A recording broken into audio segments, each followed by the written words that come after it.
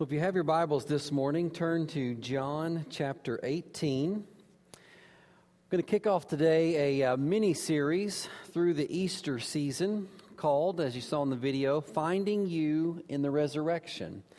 And what we're going to do is look at four different people that we meet both in and around the crucifixion, events leading up to the crucifixion, and ultimately the resurrection of Jesus Christ.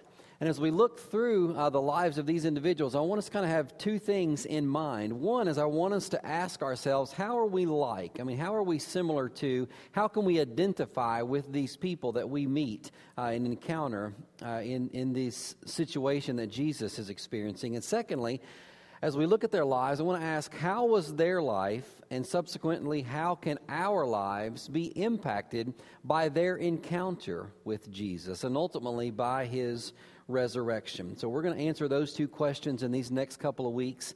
And we're going to kick off our study this morning with one of the bad boys of the Bible, if you will, by looking at the life of Barabbas. On your sermon note sheet, you will see all of the passages in the Bible that reference Barabbas in some way. And probably the thing that jumps out at you is the fact that it's a short list. It doesn't look like there are a lot of verses that tell us a whole lot about Barabbas. And you are right in that assessment. There aren't a lot of verses that speak about Barabbas. In addition to that, oftentimes we can look back at historical documents, secular history, and secular authors, and sometimes they'll give us information about people and events and things that were taking place at about the same time of Jesus' life and ministry. But honestly, secular historians don't tell us anything else about Barabbas outside of what we see in Scripture. Oftentimes, their references about Barabbas point back to what we see through Scripture. So basically, what little we do know about Barabbas comes from the Bible. But after his pardon before Pilate that we'll see today, he basically just disappears. We don't know what happened to him after that. With that in mind, you need to always remember, because people will write and they'll speak and they'll say a lot of things about Barabbas, remember that anything that you hear about him and what happened after his encounter with Jesus is pure speculation, because we just don't know. There's no record, no history of what happened after his encounter with Christ. There have been books written about him and many articles and movies made and all those things. That they're just fiction. People making up and saying that we think this is what happened or this would be an idea. And there's some good stuff. I mean, it's not bad to think in that way, but just understand those aren't rooted in Scripture, nor are they rooted in history. But here is one thing that we do know about Barabbas for sure. He was guilty. He was guilty. No ifs, ands, or buts about it. He was guilty of the crimes with which he was charged. And you know what? We know what it's like to be guilty, don't we? I mean, all of us at some point in our lives, in our journeys, we have experienced and felt guilt. Now, to be fair, guilt varies in degree from person to person, you know, how guilty they feel about certain things. But we're all familiar with this idea of feeling guilt, remorse, or shame over our actions, particularly our wrong actions and deeds. That is, unless you're a psychopath, and let's hope that there are none of those, here this morning. But we've experienced, guilt over our actions. And I think I've shared this before, and it probably wouldn't surprise you about me, but our family loves to watch America's Funniest Videos. And it is probably not godly to laugh at people's pain and foibles and stupidity, but we do it nonetheless. Sometimes we pop popcorn and gather all around the television and watch, and we'll even rewind it and watch it over again, in some instances. We've done that before. But a couple of weeks ago, we were watching an episode, and there was a young lady who was coming out of dental anesthesia. And you probably know that anesthesia affects people in different ways. I mean, the stories are told of people that come out violently, swinging at people, and others are just laughing hysterically, and a lot of different things. Well, this young lady's encounter in particular was the fact that what happened was she was feeling some guilt over something that she had done in her relationship with her mother. And so she was coming out of anesthesia. They caught on video her expressing her remorse and her guilt over what had happened with her mother. And then from there, she just kind of got on a roll. And rather than me tell you about that, because I would not do it justice, I got this clip that I want you to see this young lady coming out of anesthesia. I want you to see for herself her guilt and then the roll that she got on after that. So you guys go ahead and roll this.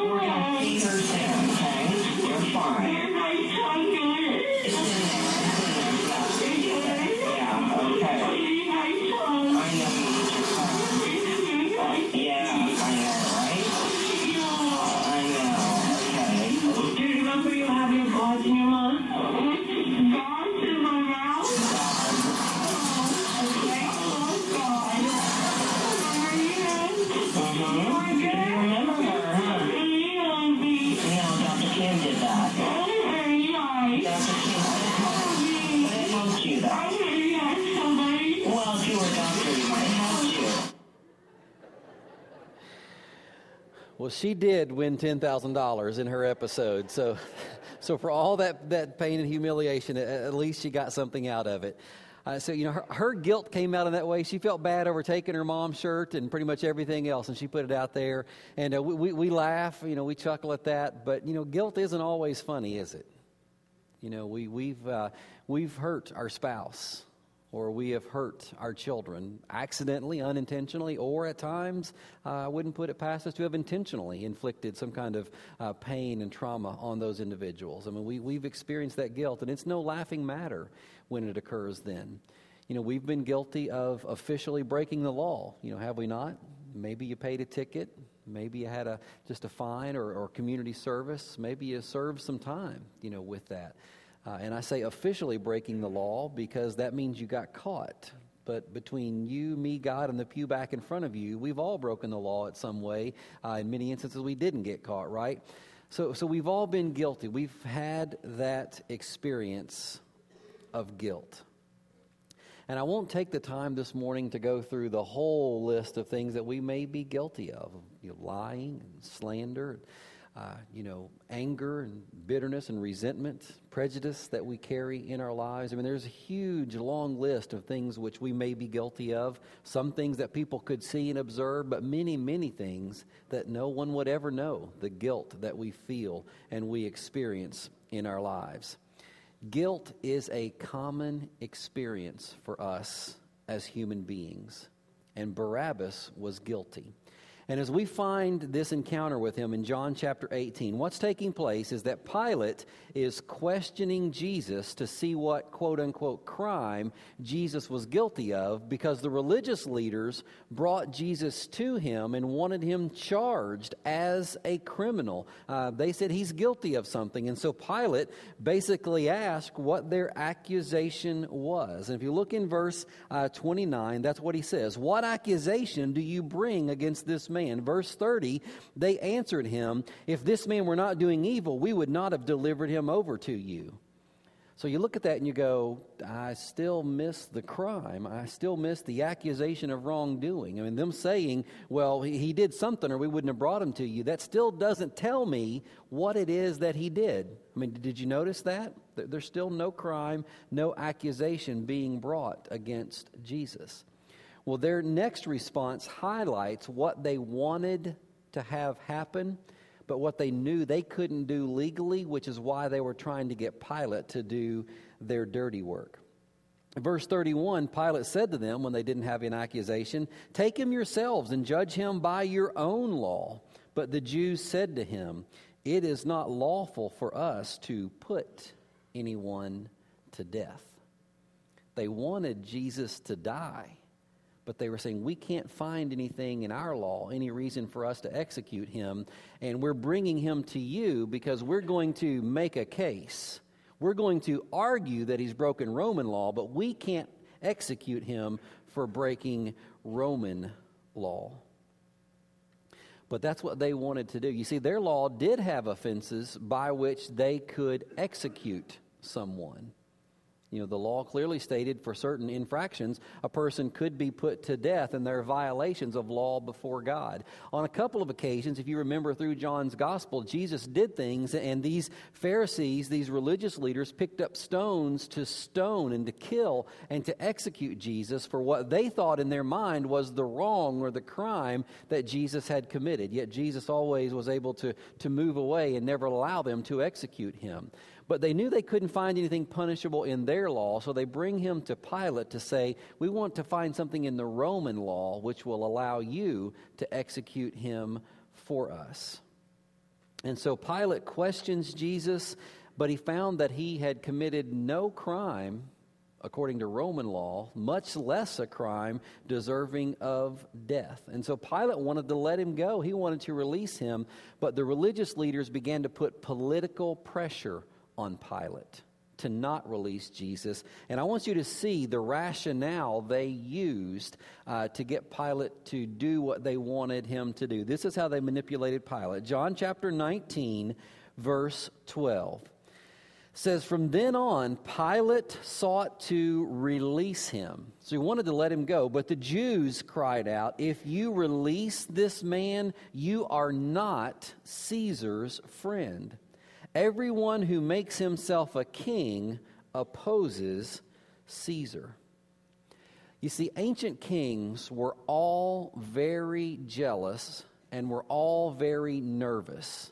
And do you know why that is? Because somebody was generally always looking to kill them. I mean, their life was always in danger because generally a family member, whether it be a son or a sibling, somebody wanted to kill them and take over being king and ruler. That's why kings had cupbearers. You remember the role of cupbearers for them in their court? They would drink the wine, or they would drink what the king was going to drink. They would eat some of the food. The king would have them eat and drink and then watch them for, say, half hour, 45 minutes to make sure they didn't keel over, because poisoning was a very common route for killing the king. And so they did all these things to insulate and protect themselves because somebody was always out to get them. You remember the line, et tu, Brute, meaning you too, Brutus? You know, you thought you were my pal, my friend. We went through, and you stabbed me in the back. You are the one who kills me. Kings were always nervous that someone was trying to rise up and take over their power. So here's how this worked. If you were the king obviously couldn't be in every city throughout his empire, so he had governors, people that ruled in his stead in the different cities and the regions which he controlled. And if there was a governor who allowed an uprising, a revolt, or a rebellion against him and his nation as the king, generally the king would kill that governor and put another one in his place who would rule, who would keep the people under his thumb, under his iron fist, keep them in control. And so the religious leaders come to Pilate, and their thing is basically saying to him, this Jesus claims to be a king. If you set him free, he might start an uprising against Caesar. So Pilate, if you don't have him killed, we will let Caesar know that you set free a man who might start an insurrection, an uprising, a revolt against him. I want you to let that settle in your minds for just a moment, because I'm going to come back to this here shortly. They said to him, don't set free a man who might cause a revolution. If you do, we will tell Caesar that you set a revolutionary free. Now, let's go back to John chapter 18, verse 38. Pilate comes back to the religious leaders, and he says to them at the end of verse 38, I find no guilt in him.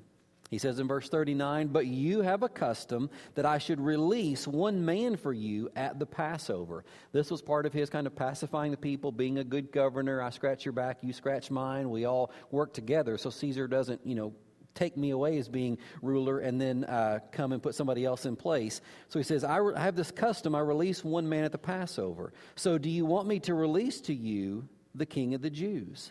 they cried out again, verse 40, "Not this man, but Barabbas." Now Barabbas was a robber. And Barabbas was much more than just a robber. Let me give you a little bio on him.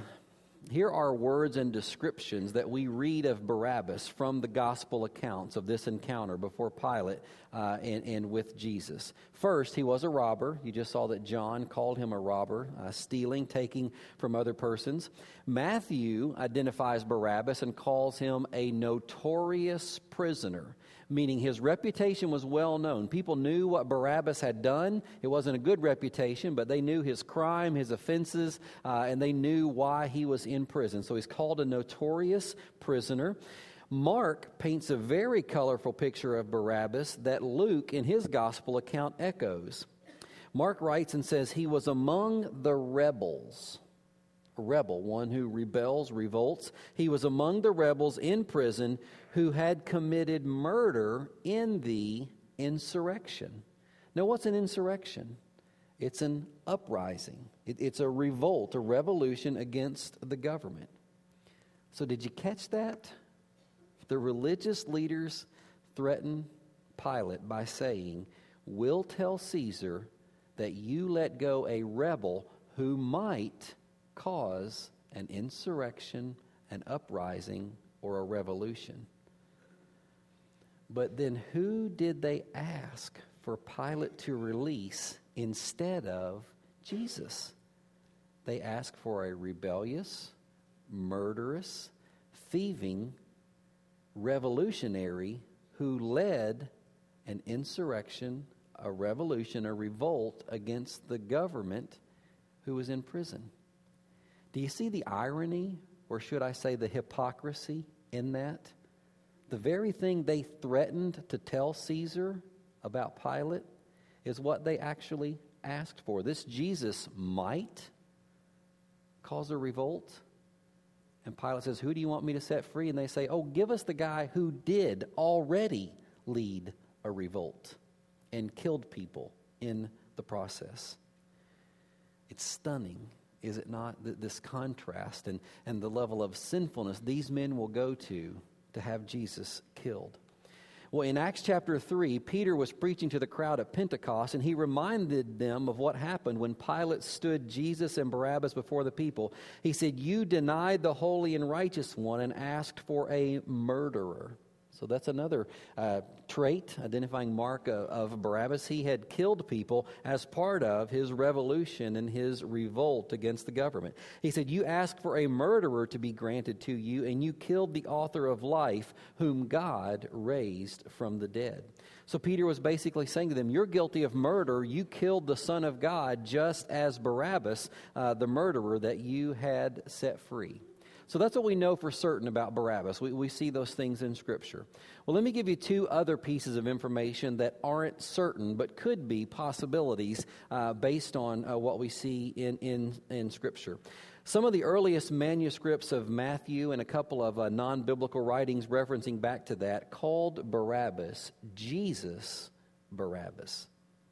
The name Jesus is the Greek form of the Hebrew word Joshua, which means Yahweh will save, and it was a relatively common name in ancient times. That's why generally you saw another name attached to the name Jesus. For instance, the Jesus that we refer to in Scripture that we follow as our Savior is referred to often as Jesus of Nazareth, identifying that hometown, so you understood, which one they were speaking of. Or he was referenced as Jesus the Christ, or Jesus Christ, that identifier of Messiah, anointed one who came. So if this title is accurate, again, and it's a possibility, it's in some biblical manuscripts, think about Pilate setting before the people and saying, you have a choice to make today. Which Jesus do you want? Do you want Jesus Barabbas, or do you want Jesus Christ? Do you want Yahweh will save Barabbas, or Yahweh will save the Christ?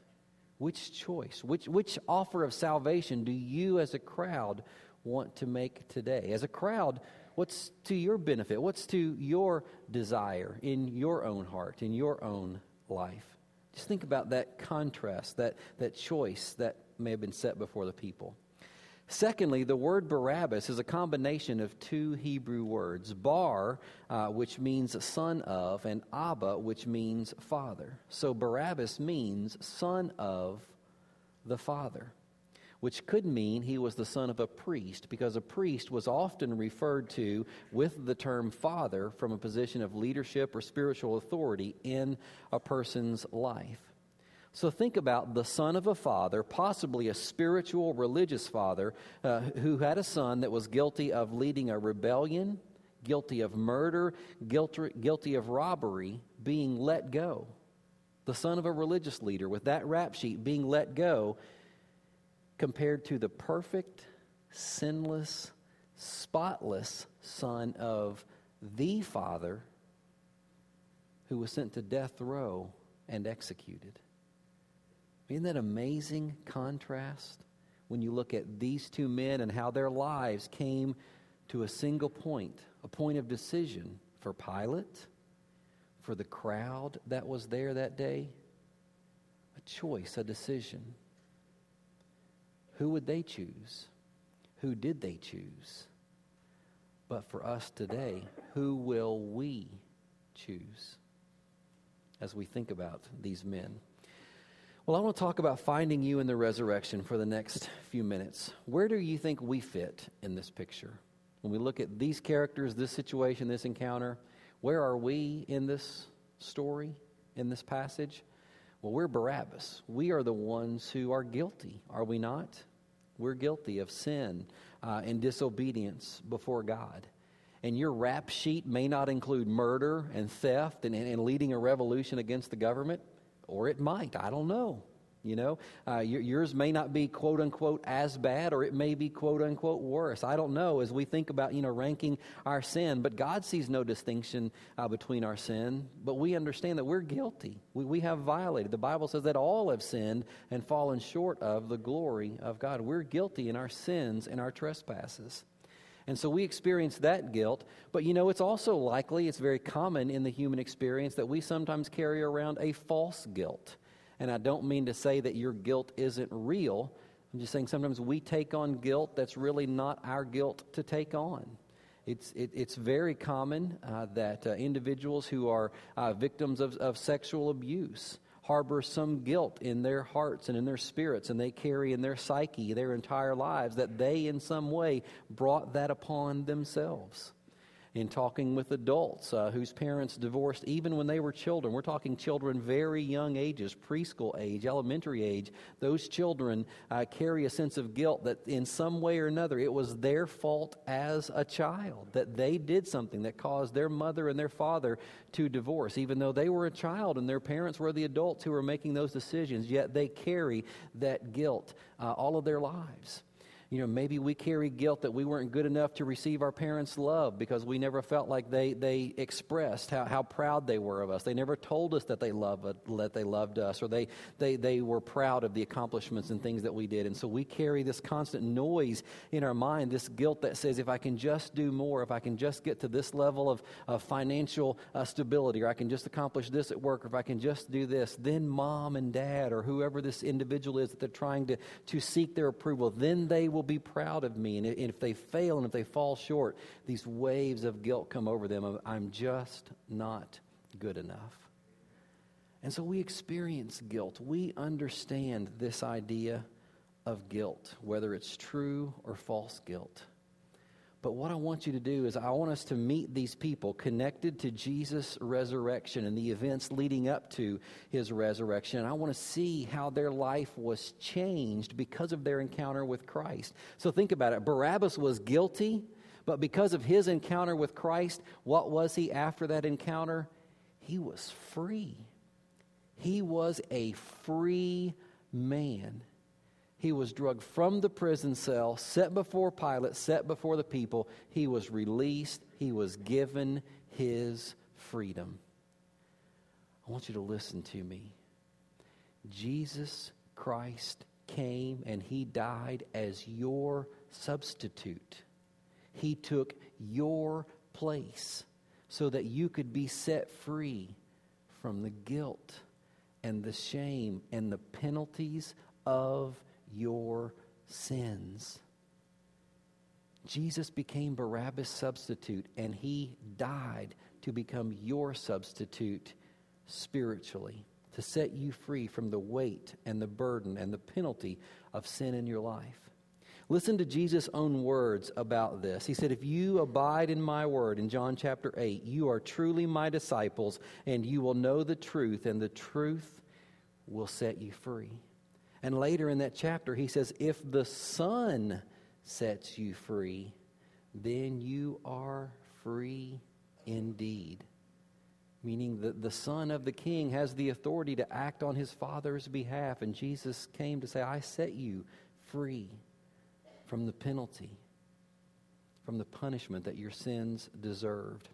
King David was a man who knew about being guilty and then experiencing freedom from the sin and the guilt that came with his sins. David, the Bible says, was a man after God's own heart. Yet David had an adulterous affair with Bathsheba and then had a man killed. He was a murderer to cover up his sin. And he talks about the weight and the guilt of that. David said, my body ached, my body wasted away as he carried around that guilt. But it was brought to light, and he confessed he was forgiven of that sin. He was made new. He was restored in his relationship with God. And he reminds us that when we confess our sins to God, we are forgiven of those sins through Jesus' death as our substitute, just as Jesus became Barabbas' substitute. And David wrote these words about this experience of being forgiven and cleansed and our sins taken away. As far as the east is from the west, so far does he remove our transgressions, which is a word the Bible uses for sin. So far as the east is from the west, so far does he remove our sin from us. Now let me ask you a question. When you start traveling east, when do you get west? You never do. I mean, we can travel around the world. I mean, we think of it in concept of the world. We can travel east. You can travel around the world. You'll get back to where you started from, but are you west? No, you're still traveling east. The idea is that God takes our sin, He forgives them through Christ, and He removes them, He casts them away, and they're gone. The Bible says that God remembers our sins no more. Here's the awesome thing about God. God is perfect, and what God does, He does perfectly. So when God forgets, He forgets perfectly. Doesn't He? He remembers our sin no more. Now, we don't forget perfectly, do we? We remember. Not only do we remember, we have an enemy who the Bible calls an accuser who wants us to remember. In Micah chapter 7, he gives a picture that sparked a term not found in Scripture, but it's rooted in this image. Micah writes and says, He will again have compassion on us. He will tread our iniquities underfoot. That word iniquities is for sin, so God will tread our iniquities underfoot. Basically, God takes and He smushes them in the ground. He stamps them down. That's our sin. He's doing away with it. And He says this, you will cast all our sins into the depths of the sea. You ever heard the term the sea of forgetfulness? Like I said, that phrase, sea of forgetfulness, isn't in Scripture, but it's tied to this picture in Micah 7:19, that God takes and He casts our sin into the ocean, and they sink to the bottom to never be remembered anymore. I love how one person kind of built on this. They said, God takes and He casts our sins into the sea of forgetfulness, and then He puts up a no fishing sign. Because He's not going to drudge them up. He's not going to remember. And then God will move in our lives, and we'll say, well, God, I can't do this because you remember what I did. You know this. And God's like, whoa, stop, time out. Did you confess that? Were you forgiven of it? Well, yes. Then I don't remember it. I forgot it, and I forgot it perfectly. Now, again, Satan wants to go fishing there. He wants to do that often, but we claim that forgiveness, that cleansing through Jesus Christ. And we need to learn to forgive ourselves as well. Experience that. And the Apostle Paul writes, and the Apostle Paul was another guy, you think about experiencing the freedom from guilt. What was his life before his encounter with the resurrected Christ? He killed Christians. He persecuted and murdered believers, drug them into the streets and had them executed on the spot for professing Christ. But the Apostle Paul met the resurrected Jesus. He changed his life and said, I've got a new name. I've got a new plan for you. You're going to go and share the good news of who I am and what I've been able to do in your life. And Paul writes in Romans chapter 8, verse 1, he says, there is therefore now no condemnation for those who are in Christ Jesus. No condemnation because Jesus became our substitute. He set us free from the penalty of sin and death, just as he set Barabbas free from his physical death sentence for his guilt. I came across in my study a story that's attributed to Napoleon. I wasn't able to verify its historicity as to whether or not it actually took place, but I wanted to share it this morning because it's just such a good picture of this Jesus becoming our substitute. But in the French War, when they were fighting the British, Napoleon and his officers, they would recruit persons for the army by going to their house and saying, hey, you're in the army now, come and join us. And so they came to this one man's house and they said, hey, you're in the army, come with us. And the man said, I can't. I've already been shot and killed. And they looked at him and went, yeah, sure, you've been shot and killed. He said, no, check your records. And so they went back, they checked their records, and sure enough, this man, his name, his family name, his city, was in their records as a man who had served in the army and who had been killed in the line of duty. Well, obviously they're puzzled, and this man told them that it was apparent as they came through on a prior recruiting trip that he was going to be taken away to serve in the army. And so a neighbor had came and said, you know what? You have a family, you have a wife, you have children.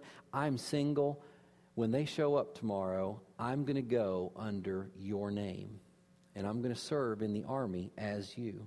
Well, that man went away, and he was killed in service to his nation. And so this made its way all the way to Napoleon, and he declared that the nation had no legal claim to that man, that he was set free because a substitute had died in his place. The crowd was given a choice to choose between Barabbas and Jesus, and they chose Barabbas. And I pose to you this morning, which will you choose? If we choose the ways of the world and popularity and acceptance, and we choose that we're going to work this out for ourselves and we're going to take care of the issues in our life, if we make that decision for the ways and the things of the world, the Bible says that we remain in our guilt. We remain in our sins. But if we choose Jesus, our sins are forgiven because Jesus died in our place as our substitute and paid the penalty for our sins. So not only are you free from that guilt and that penalty of sins, Jesus promised that his experience would be your experience. And you say, okay, my experience, Jesus' experience will be my experience. Well, what experience are you talking about? I'm talking about the fact that you will die. You go, wow, great, sign me up. That's what Jesus said, though. As we come to April 1st, we're reminded in this month that there's two things that are certain, right? Death and taxes. All right, you got 2 weeks. You got 14 days now to get those in. We're reminded that we're going to die. Jesus died. He said, you're going to have that experience. Death. The last stat that I read said that 100% of people will die. You may see something counter, but that's the last one that I read on it. We're going to die. Jesus died. But it doesn't stop there. What happened 3 days after Jesus' death? He resurrected from the dead. And Jesus' promise is that those who believe in him and receive him for salvation, even though we will die, yet we shall live in him, through him, for eternity. We don't know what happened to Barabbas. We'd like to believe that he understood this gift of freedom he had received, that he believed in Jesus, and he went around telling people, I'm the one that Jesus set free. Jesus died. He stepped in. He took my place. He took my penalty, and you need to receive that as well. We'd like to believe that, but we don't know if it happened. He may have gone into hiding, moved to the other, the outer reaches of the region, and never spoke to another person. We don't know what happened to him. And I think maybe God designed it that way so we would think seriously about our salvation in Christ. That we would grapple with the questions, what am I doing with the gift of salvation? What am I doing with the freedom that God has given me? Am I using it to share Christ with others? Is it a influencer and a motivator in my life to depend upon God and to live my life in such a way as to bring Him glory and honor and praise? Am I using my freedom in Christ to love Him with my heart, mind, soul, and strength, and to love my neighbor as myself? How am I using the freedom that I have been given? You know, you may be the next Billy Graham that will see tens of thousands or hundreds of thousands of people come to Christ.